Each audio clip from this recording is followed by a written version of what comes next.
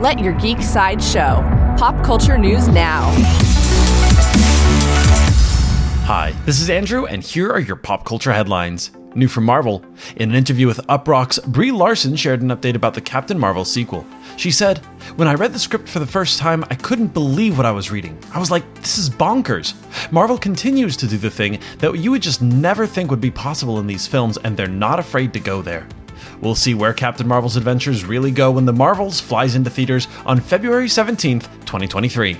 Coming soon from Amazon. Amazon has added Walter Goggins to the cast of their upcoming series adaptation of the video game Fallout. He's been cast in an undisclosed role. Jonathan Nolan will direct the premiere.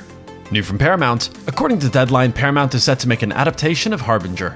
The original comic series follows a group of teens with superpowers who go up against the corporation that tried to exploit their talents. Wes Ball, the filmmaker behind the Maze Runner franchise, is set to direct the project.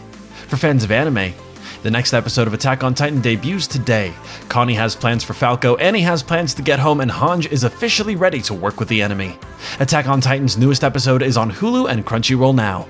This has been your Pop Culture Headlines, presented by Sideshow, where pop culture is our culture. For any more ad-free pop culture news and content, go to geek.sideshow.com. Thanks for listening, and don't forget to let your geek side show.